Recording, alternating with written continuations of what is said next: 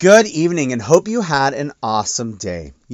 Sometimes you see something short and simple, but it's super powerful.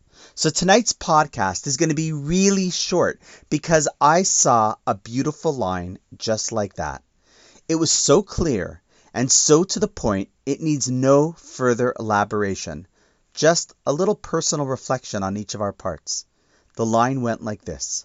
Imagine if Hashem were to give you tomorrow only what you thanked him for today.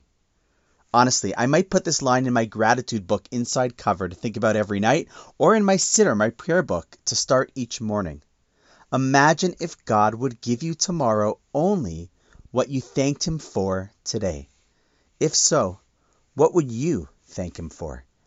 And on that note, wishing you an awesome night, and I look forward to seeing you tomorrow.